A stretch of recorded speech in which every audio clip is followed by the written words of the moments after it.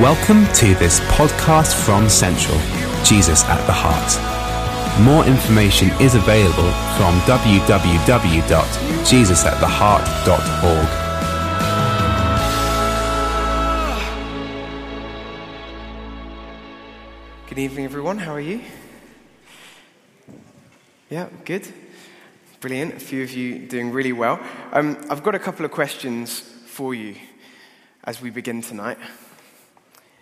Is it okay if I ask you a couple of questions? Cool. Well, the first one is, what's your first port of call when life is going pretty rubbish? What's your first port of call when life is pretty down in the dumps, when you've hit rock bottom? Maybe something comes to mind or somebody comes to mind. And the second question is, have you ever woken up in the morning and looked around and thought, great, another day in the belly of a fish? No, you haven't. And neither have I, because this is a ridiculous story that we're looking at tonight. We're looking again at the story of Jonah that we have mysteriously titled, What Lies Beneath. What lies beneath the oceans? What lies beneath the motives of our actions and our humanity? And what lies at the heart of who God is, who he's revealed himself to be throughout history? It's a fascinating story. The story of Jonah is unlike any other that you'll find in Scripture. And if you weren't here last week when we kicked it off, and you've never read this story before, we don't expect you to come with loads of knowledge and have read it even at all. So I'm going to do a quick recap, a quick kind of last week in Jonah, what you missed feature. So Jonah is basically, he's the Mr. Bean of the Old Testament. He's just a ridiculous guy. He gets in sort of all these sort of crazy mishaps happen to him, except he doesn't just stumble from gaff to gaff in hilarious fashion. It's a little bit more sinister than that. He's a prophet of God. He's a missionary of God, but he chooses his own path instead of God's path, and it leaves him in all sorts of bother. Whatever God asks him to do, he says and he does the opposite. He's scared, he's selfish, he's disobedient, he's lazy. And there's also something really comical about this story. Despite Jonah being asleep under the deck as he tries to get away from God's plan for him, the sailors on the boat, they find God and they meet with God. And when they find out that Jonah is the cause of the storm, they hurl him into the depths of the Mediterranean Sea, and he gets swallowed by this massive shark, fish, whale, sea beast, sea monster kind of thing that, to be honest, nobody's ever really understood. So that's where we start from today. And instead of chapter 1's fast and furious paced storytelling, in chapter 2, the author just slows it right down. And we just have this prayer, this solitary prayer from a very lonely man who's at his wit's end.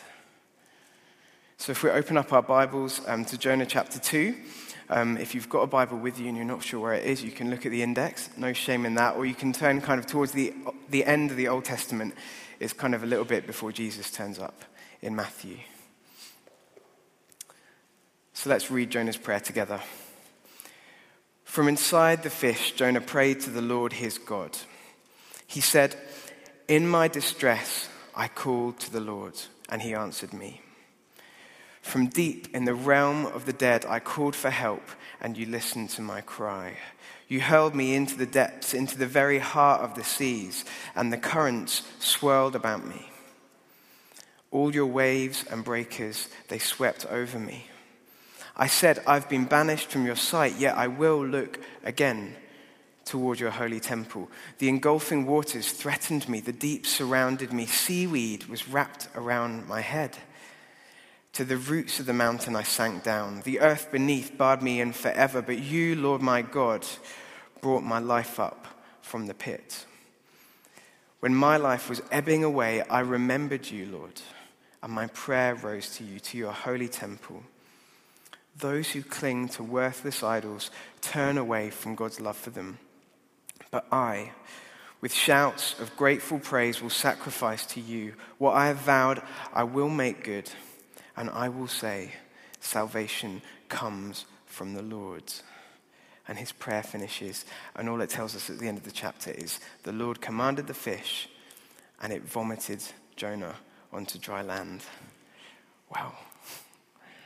Should we just pray for a second?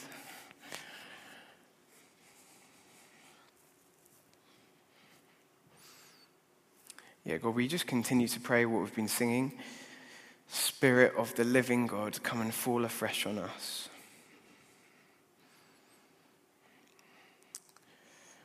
Maybe some of us have heard you speak before. Maybe some of us have never really heard you kind of intercept our thoughts and guide the path of our lives. But God, as a family, we want to say we're up for that tonight. Would you use this slightly crazy story, God? And would you speak to us, your children, about how we should live? Would you reveal more about who you are? And would it lead us to worship you more and more, living God? Amen. Amen. So as we've seen in this prayer, Jonah is really at rock bottom. And I want to ask you one more question, and I'll stop asking you questions, or stop interrogating you. What does rock bottom look like for you? Is it a failed exam? Is it a failed driving test? Past fourth time. I know what that feels like. Is it a relationship that isn't working out? Is it a job application that you haven't heard back from? Is it when you've barely got enough money to see the week out, or even when family life gets difficult, or you feel really guilty for something that you said or done in the past? Being human is not easy. In fact, it can be really, really hard. At no point does the Christian faith offer an easy ride. Jesus said, in this world, you will have trouble. And if there is one thing that being stuck in a fish for 3 days and 3 nights represents, it's got to be trouble. It's being at the end of yourself. It's having no control on the situation that you find yourself in. It's being at the mercy of other forces, and it's not being able to dictate what happens in your life, even to any degree. Can you picture that? Jonah begins his prayer. He says, in my distress, I. And before we get stuck into his words, how would you finish that sentence? Be honest with yourself. In my distress, I. When you're writing your autobiography, when you're writing your epitaph, what would it say? Would it say, in my distress, I had a pity party, bought loads of dairy milk chocolate, and watched Mean Girls on repeat? Would it say, in my distress, I watched Jeremy Kyle to make myself feel way easier about my own problems? Would it say, in my distress, I phoned my mum or my best friend and had a good long chat with them? Would it say, in my distress, I came up with a really clever strategy and I fixed the problem myself? Or maybe it would say, in my distress, I retreated from the world, didn't talk about it to anybody, and I kept my problems to myself. Verse 1 of Jonah's prayer, in my distress, I called to the Lord. Sometimes we need to hit rock bottom before we have any idea of what it means to pray.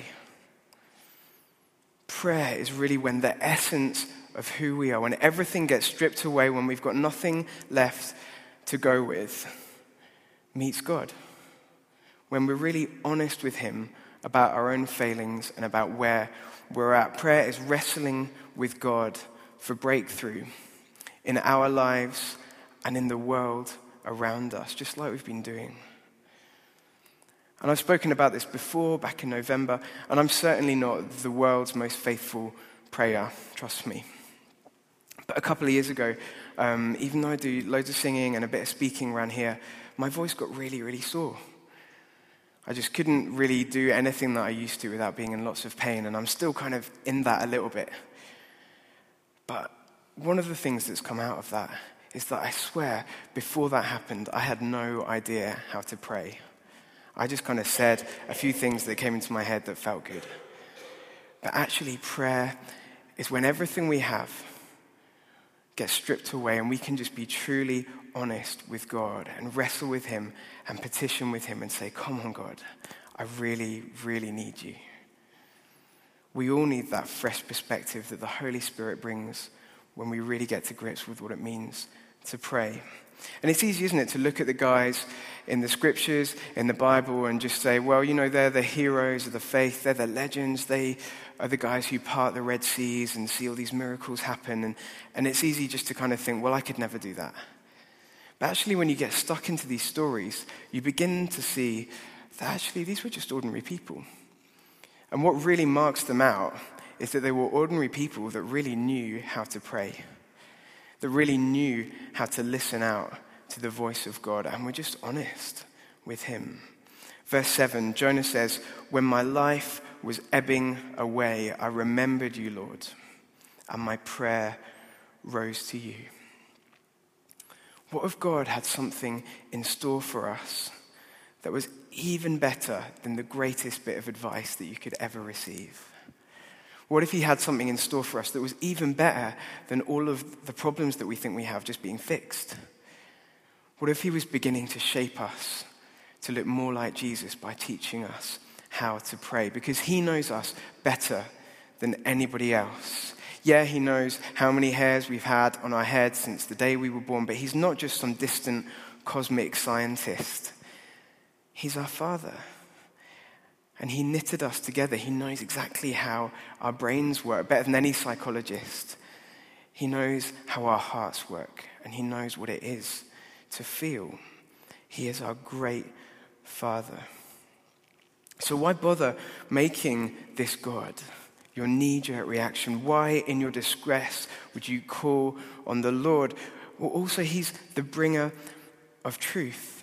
He's the bringer of true and supernatural peace in the storms of life. Maybe you've never experienced that, and we want to pray that for you tonight. He's the healer of hearts, and he is also the ultimate physician.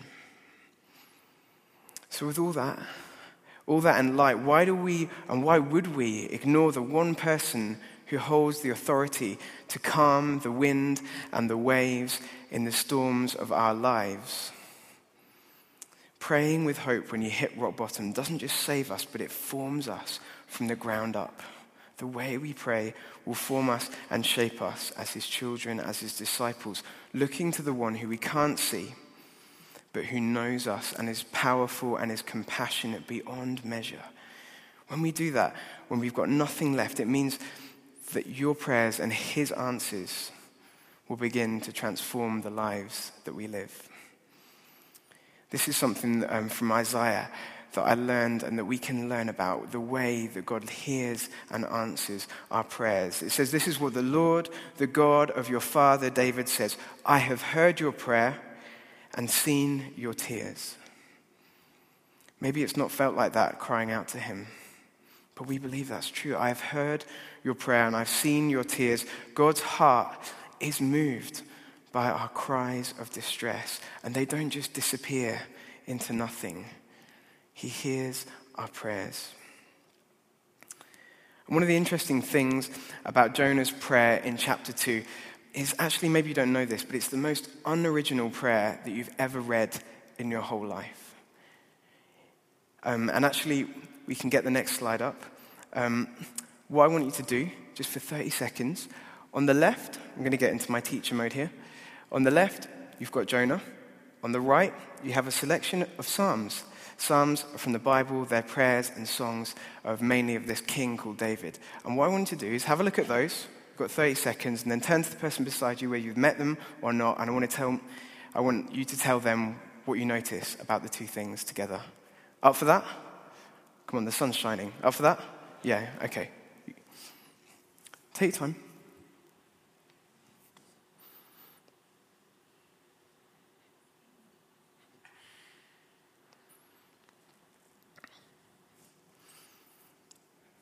Some of the Eagle Eye University Challenge people are straight onto it.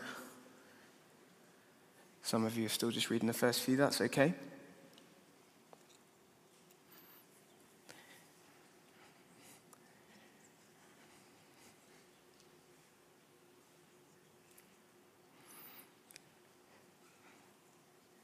Anybody want to shout out what they notice in the most obvious exercise that you've ever completed in your life? They're the same. They are the same. Hands up if you got that. Well done. Give yourself a little pat on the back. Almost the whole of Jonah's prayer that we've read and that I've been speaking about is stolen. He's nicked it. You can't just do that, can you? There must have been some copyright infringement or something going on back there. If Jonah was here tonight and he was stood here, I'd say, Jonah, I like your story, but you're a phony. Get your own prayers, mate. He's not actually there. I'm just getting into character. And even though Jonah was a bit of a plank, he was the plank who walked the plank in chapter 1, I think he'd actually nailed down something that quite a lot of us haven't got yet. And this is it. If you want to pray with hope when life sucks, learn to pray other people's prayers. If you want to pray with hope when life sucks, learn to pray other people's prayers. Carl calls it piggybacking off other people's grace. But actually, when you're feeling low, when you're feeling guilty or upset, the last thing that you need is to feel an extra pressure to come up with something eloquent and original. I've got a book of Celtic prayer that I use when I don't know what to say to God, when I'm half asleep or when I'm just feeling rubbish, where I can connect to God through the prayers that people have prayed over centuries. And I've got friends that just like to repeat the word Maranatha, come quickly, Lord, again and again when they don't know what to say. Jonah went to David's Psalms. As we've seen, he knew them inside out. And from the way this story is written, his prayers in the belly of the fish were a real turning point in his story. And actually, that's why we do stuff like Rooted. Maybe you've never heard of Rooted. We pray the Lord's Prayer every day at midday. Thousands of people over this city, hopefully, and over this country and in this nation. Our Father, who art in heaven, somebody else's prayer, brings us together, forms us, shapes us. Because we don't do this alone.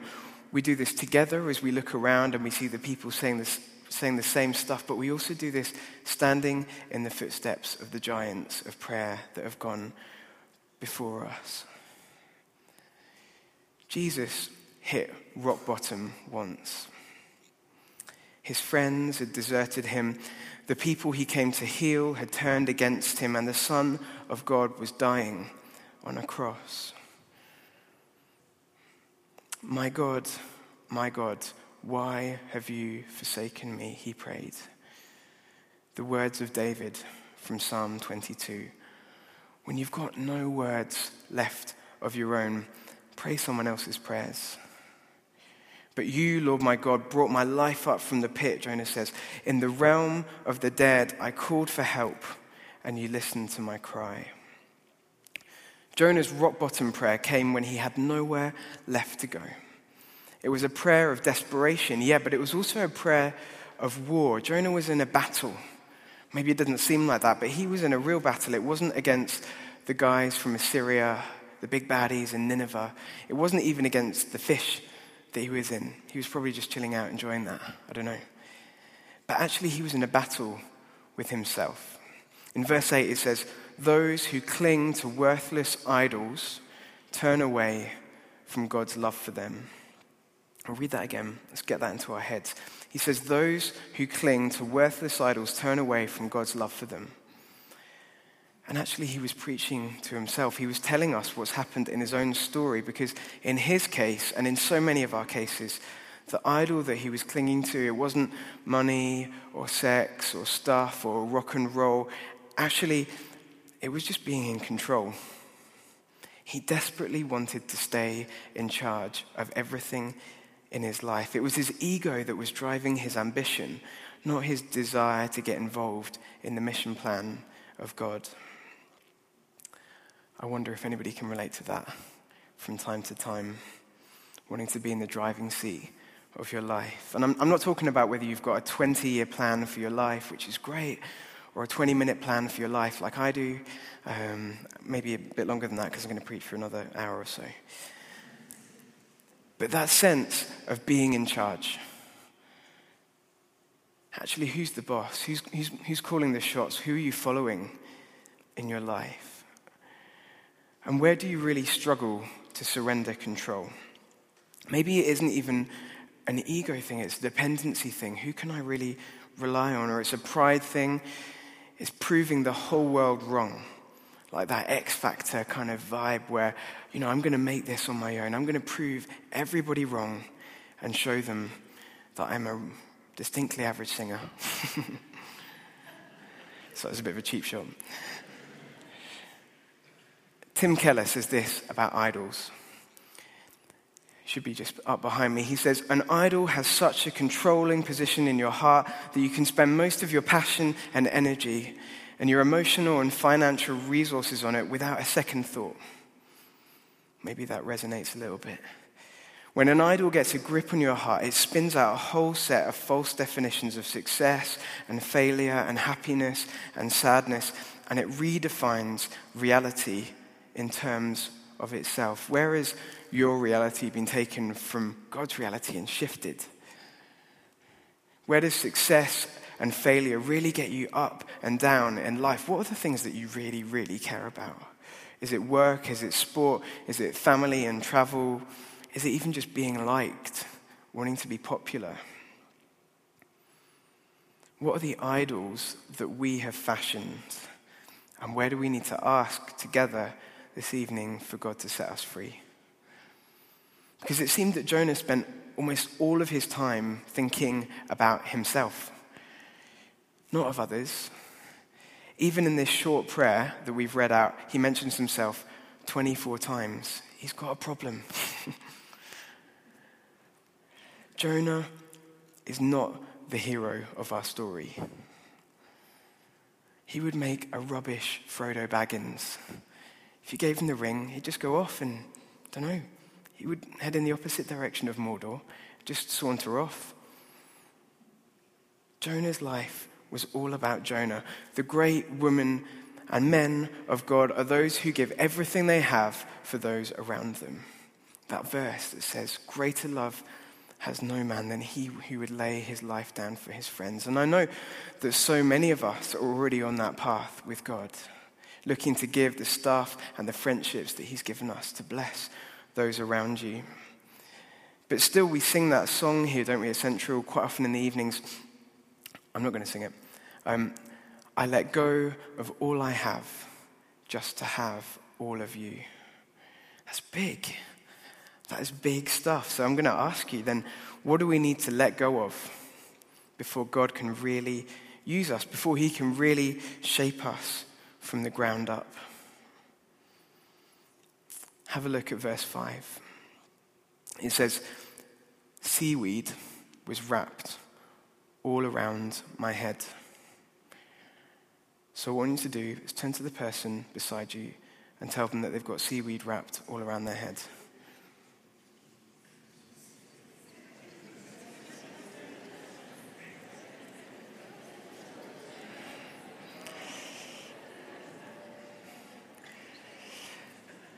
Shock horror. It's not literal. But it does lead us to that question. What is it that is limiting us from our potential with God? What is stopping us from actually just seeing Jesus? What have we not surrendered fully to him? Reading Jonah's prayer, and this prayer is like a window into our humanity, but also to God's mercy. Reading this prayer is an opportunity for all of us together to ask that question.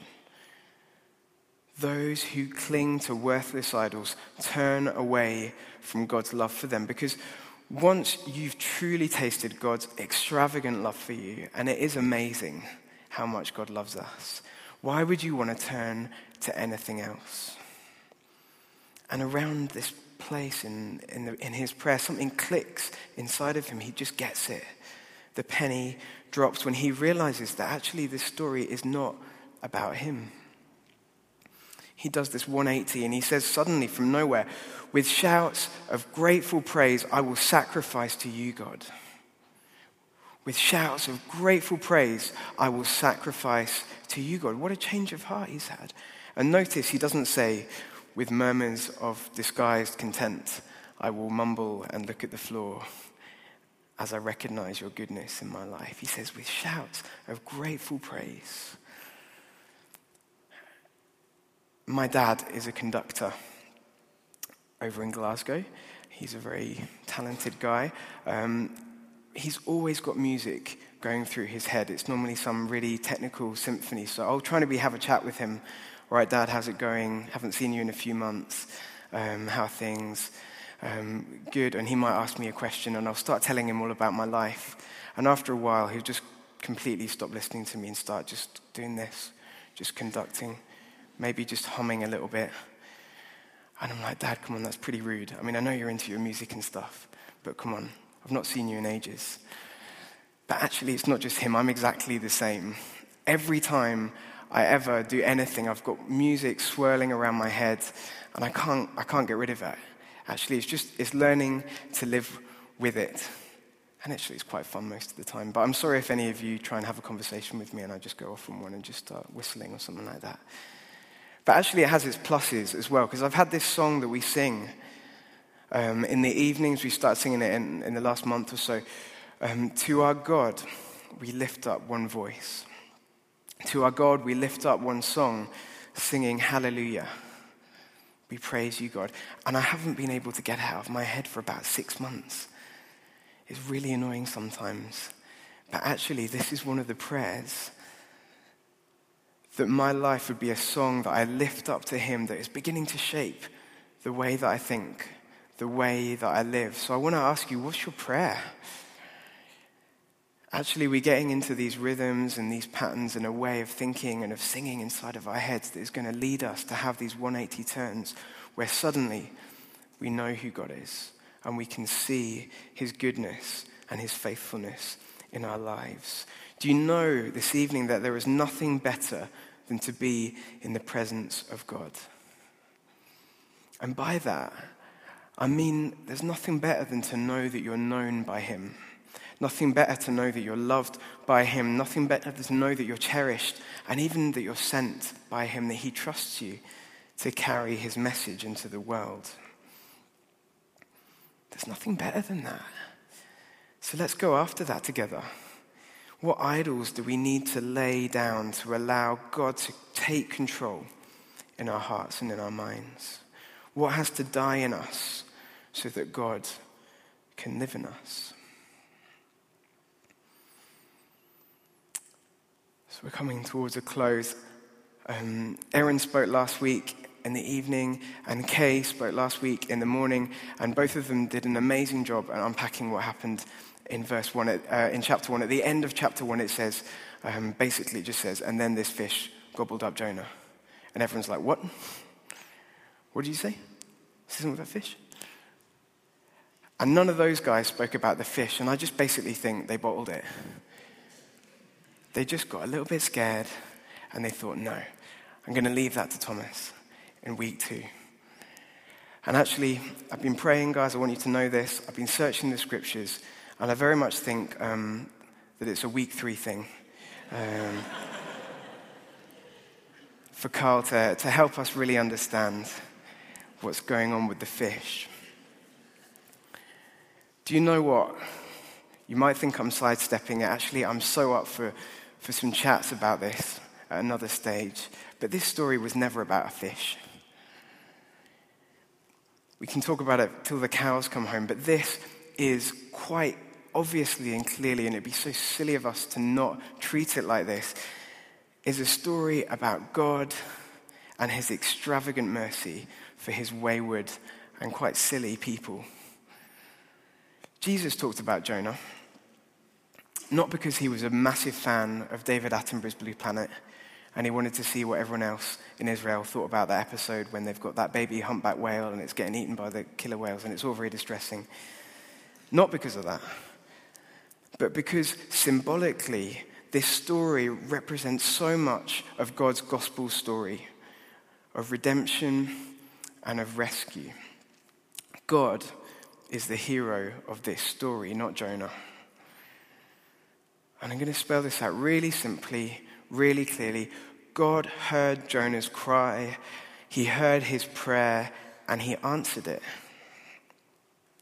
From deep in the realm of the dead, I called for help, and God rescued him. God is our rescuer. God is our rescuer. His mercy is extravagant. We don't deserve it. It's also unstoppable. You can run. I was going to say you can run, but you can't hide, but that sounds a bit weird, and that doesn't really mean anything. You can run, but he's going to search after you, because that's how far his love goes. Despite everything, he spat him out of that fish, and he got him back on track. Kay said last week that the fish is a place of grace. And I agree. Actually, I think we've got a slide. The fish is the place of grace.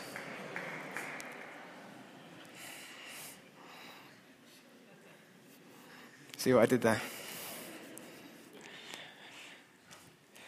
God heard Jonah's cry, and he heard the cry of our broken humanity as well, and his own heart broke, and he sent himself.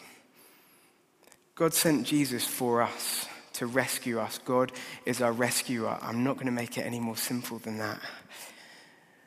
And Jesus predicted his own suffering when he spoke about Jonah. He said, "For as Jonah was 3 days and 3 nights in the belly of a huge fish, so the Son of Man," and he was talking about himself, "will be 3 days and 3 nights in the heart of the earth."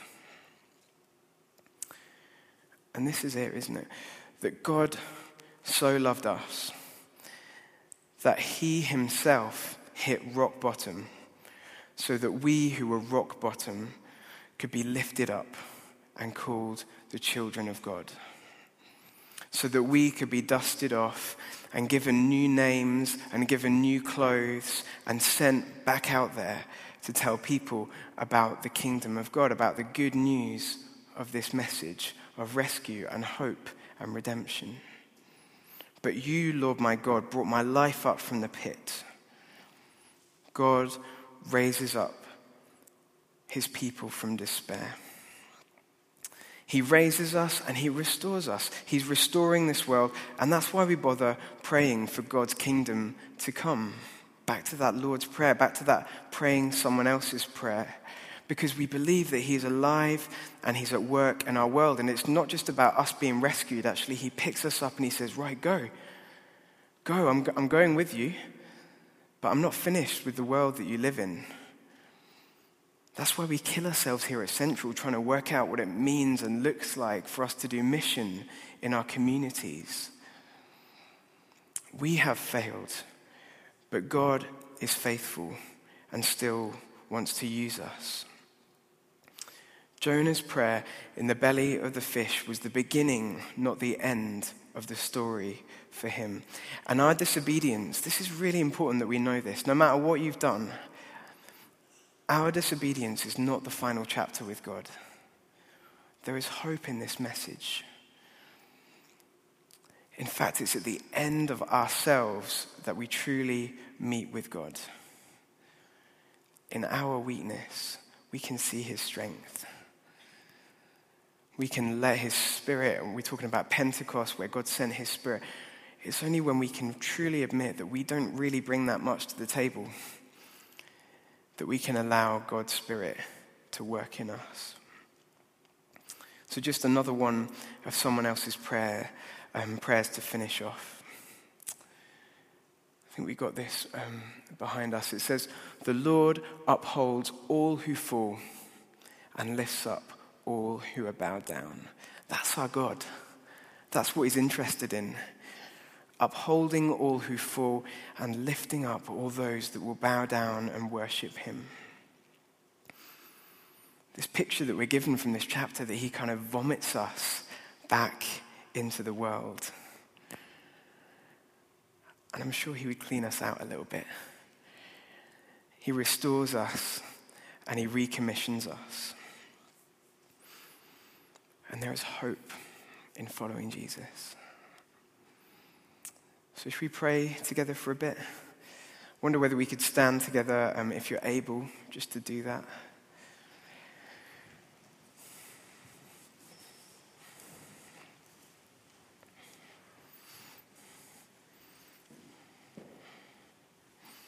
And we've talked about praying other people's prayers, but I'm just going to give a bit of quiet and a bit of silence just for you to really be honest with God, just in your heart, in your mind, in the silence of where you're at with him on this journey of mission.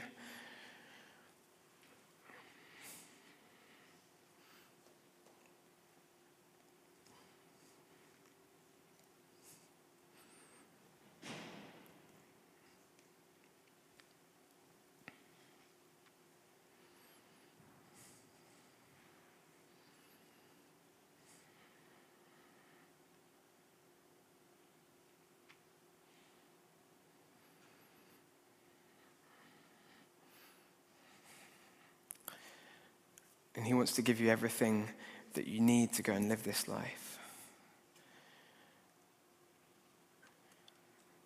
And he wants to cement in our hearts our identity as his forgiven people.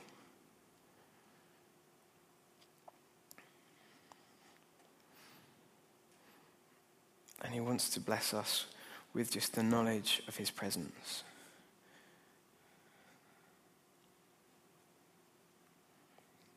And we were talking about hands and just showing to God how serious we are about relating to him. And maybe if you want to, you don't have to at all. You might just want to hold your hands just in front of you and just ask to be filled with God. Ask to be filled with the knowledge that God is with you. And you can just say, God, I want to know you more.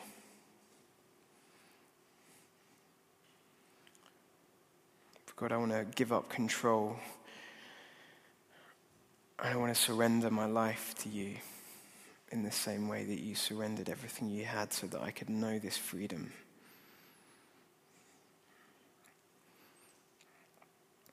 And God, we want to say thank you so much, Lord. We want to say thank you that you've lifted us from the pit, that you saw that we were in the realm of dead and your heart broke for us. And so you sent us Jesus, and that is the most amazing gift and the most amazing sacrifice that there has ever been. Help us, Lord, just to see you. Help us, Lord, to lay down the things that stop us from being the people that you've called us to be. But even more than that, Lord, we pray that we would know your grace tonight. Another one of those songs, 1,000 times we fail, but your mercy always remains, because this story is about you. And we pray that this place here of your people would be a guilt-free place right now. Actually, that's not God's plan for us. Actually, he took our guilt and our shame when he died on the cross. And all we know now is freedom.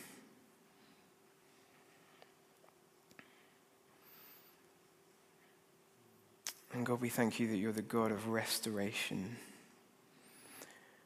that you make beautiful things out of the ashes. You're the God that sends us. And as we ask just to be filled with your Spirit, we pray that you would send us as well. Give us courage to go. And more than that, give us faith that you're alive. And that this message of your presence and your goodness will flow through us when we go.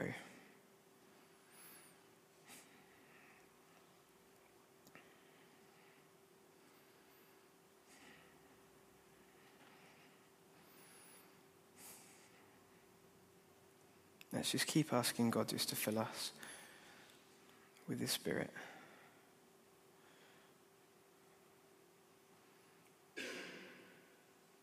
And we thank you for your love, Lord. And maybe if you don't know what to do just now and you're feeling like it's a bit awkward in the silence, you could just keep saying thank you in your head. Or out loud, or whatever you want to do, you could just think about Jesus. Think about what he's done, think about what he's promised us.